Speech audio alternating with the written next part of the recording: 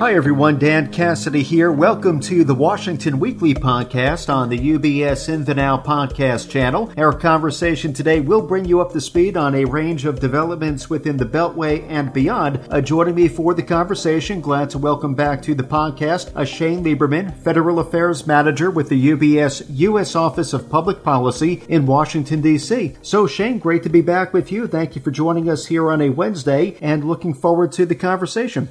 Good to be with you, Dan, and I hope you're doing well. Likewise. Thank you, Shane. And I know we have a lot to catch up on, maybe starting with a couple of domestic items. Now, I think back to Monday, I recall President Biden spoke from the White House. He did outline actions to fight gun crime specifically. So can you share with us some of the details from the president's address and maybe speak more to the administration's plan and what the reception of that all has consisted of thus far? Yeah, so this conference he held on Monday was also to announce the appointment of Steve Dettelbach to serve as the director of the ATF, the Alcohol, Tobacco, Firearms, Explosive Federal Law Enforcement Agency.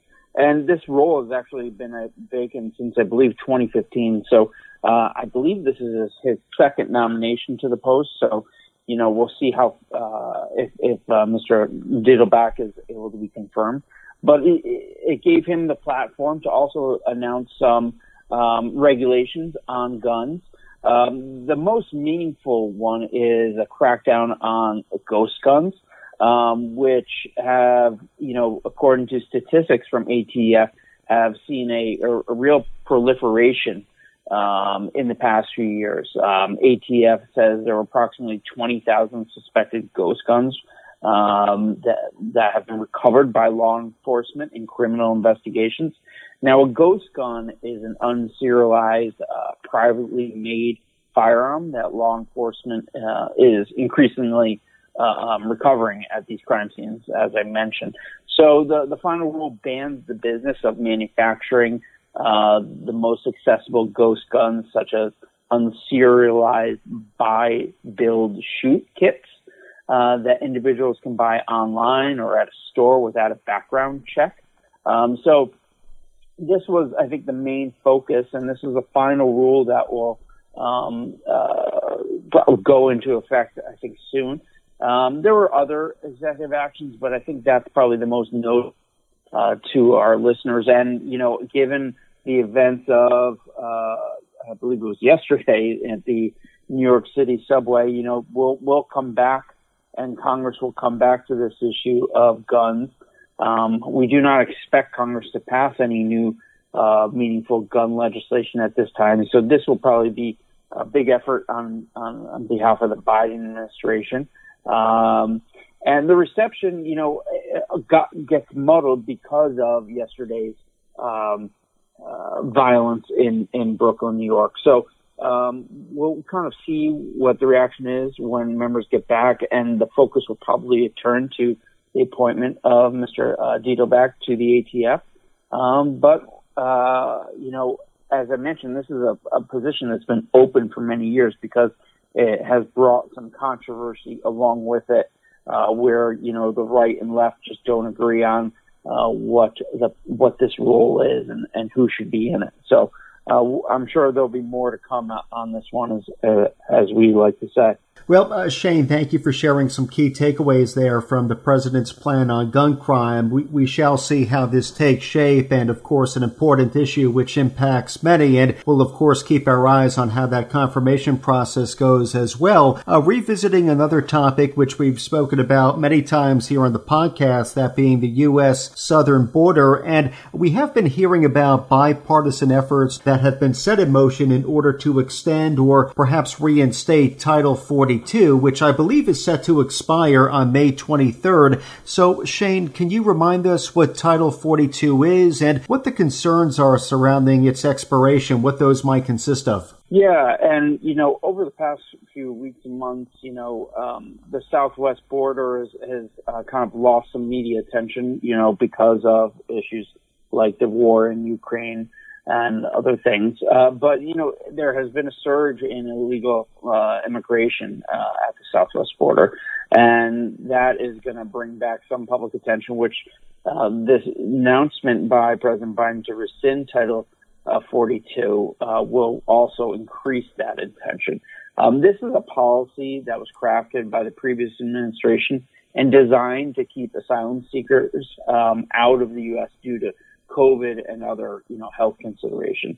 That policy was put in place to limit the large numbers of migrants who entered the U.S. seeking asylum due to public health concerns. They could still seek asylum. It would just have to be from, a U.S. embassy or consulate abroad. Removal of the restrictions would return to the practice of, allowing migrants to seek asylum in the U.S. Perhaps this issue is getting more attention because some of the border state Democrat senators like Kyrsten Sinema and Mark Kelly of Arizona have actually asked the Biden administration to maintain Title II as a way of curtailing the ongoing surge at the southwest border. I have heard about there being perhaps risk of congressional dispute over Title 42 holding up COVID-19 relief in particular. Is there any possibility of that happening? Yeah, no, that's a great question. And I think, as senators reach this agreement on a framework, I think, of $10 billion in new COVID-related funding, for testing, vaccines, et cetera. And that has been kind of stalled by this Title 42 issue because Republicans wanted to have an amendment that would block the Biden administration from reversing this policy.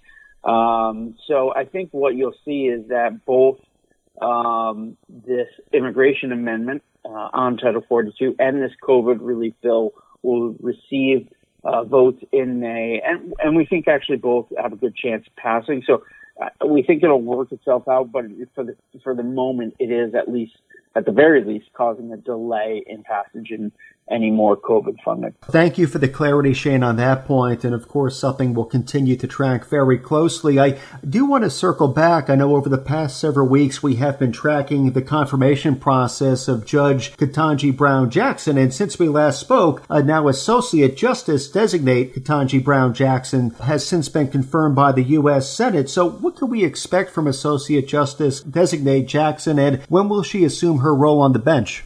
Yeah, congratulations to Ketanji Brown Jackson. She was confirmed by a vote of 53 to 47 about a week ago.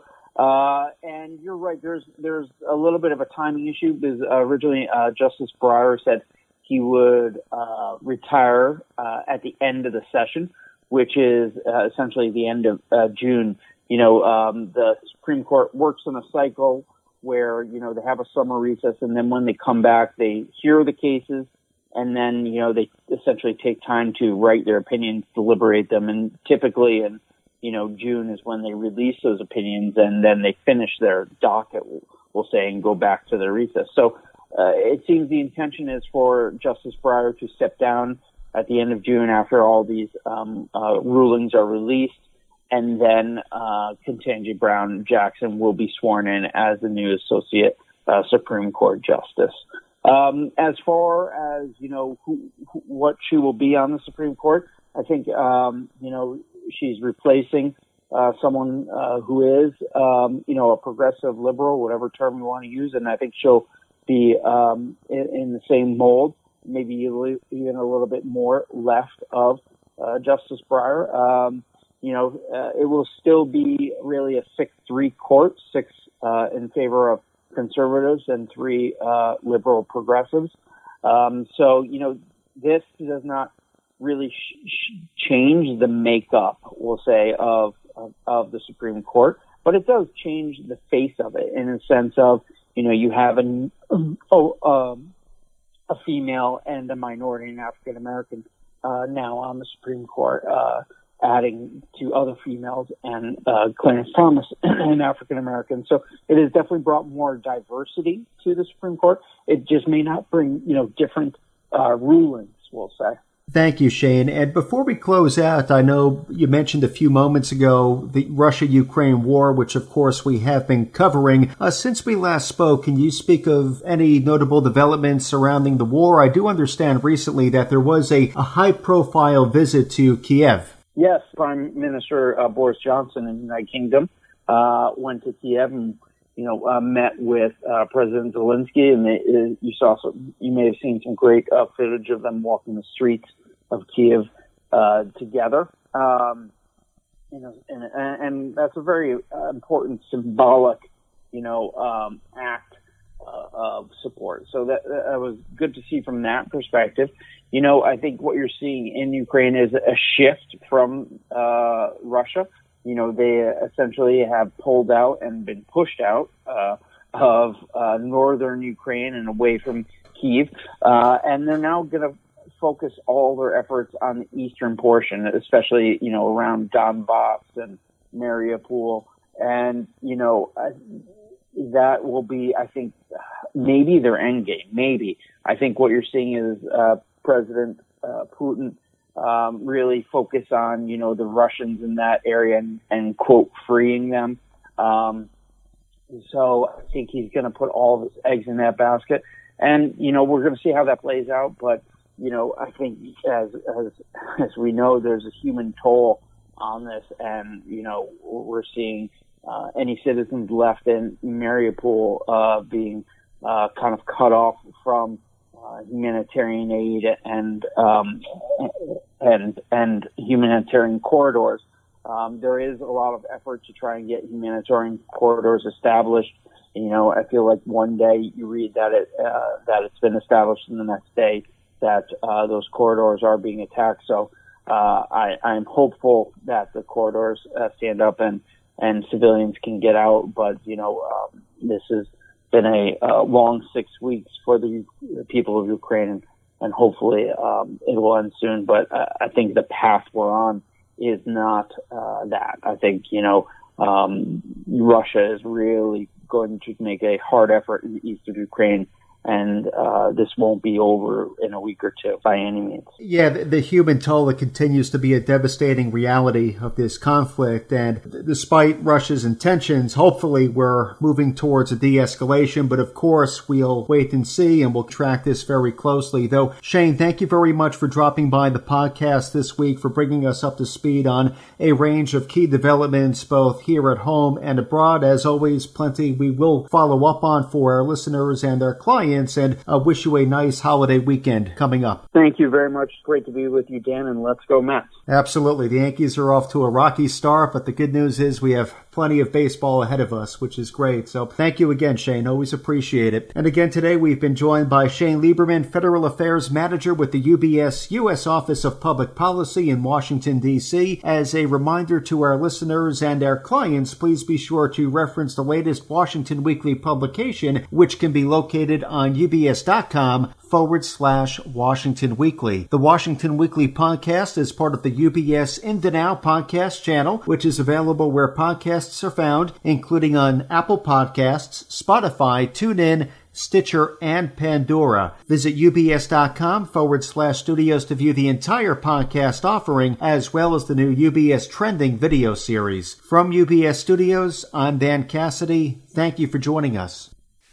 The information in this discussion has been prepared by and reflects the opinions and various investment views of the speaker. UBS Financial Services, Inc. has not independently verified such information and does not guarantee its accuracy or completeness. This information is being provided to you for your information purposes only and does not constitute a recommendation or an endorsement by UBS Financial Services, Inc. of the author, the securities, or views stated herein. Any specific securities discussed should not be considered a recommendation or solicitation to buy or sell any particular security. You should not assume that any investment in any of the securities was or will be profitable. UBS Financial Services, Inc. or its affiliates and its employees are not affiliated with any third-party speakers mentioned. As a firm providing wealth management services to clients, UBS Financial Services, Inc. offers investment advisory services in its capacity as an SEC-registered investment advisor and brokerage services in its capacity as an SEC-registered broker-dealer. Investment advisory services and brokerage services are separate and distinct, differ in material ways, and are governed by different laws and separate arrangements. It is important that you understand the ways in which we conduct business and that you carefully read the agreements and disclosures that we provide to you about the products or services we offer. For more information, please review Client Relationship Summary provided at ubs.com/relationship summary or ask your UBS financial advisor for a copy.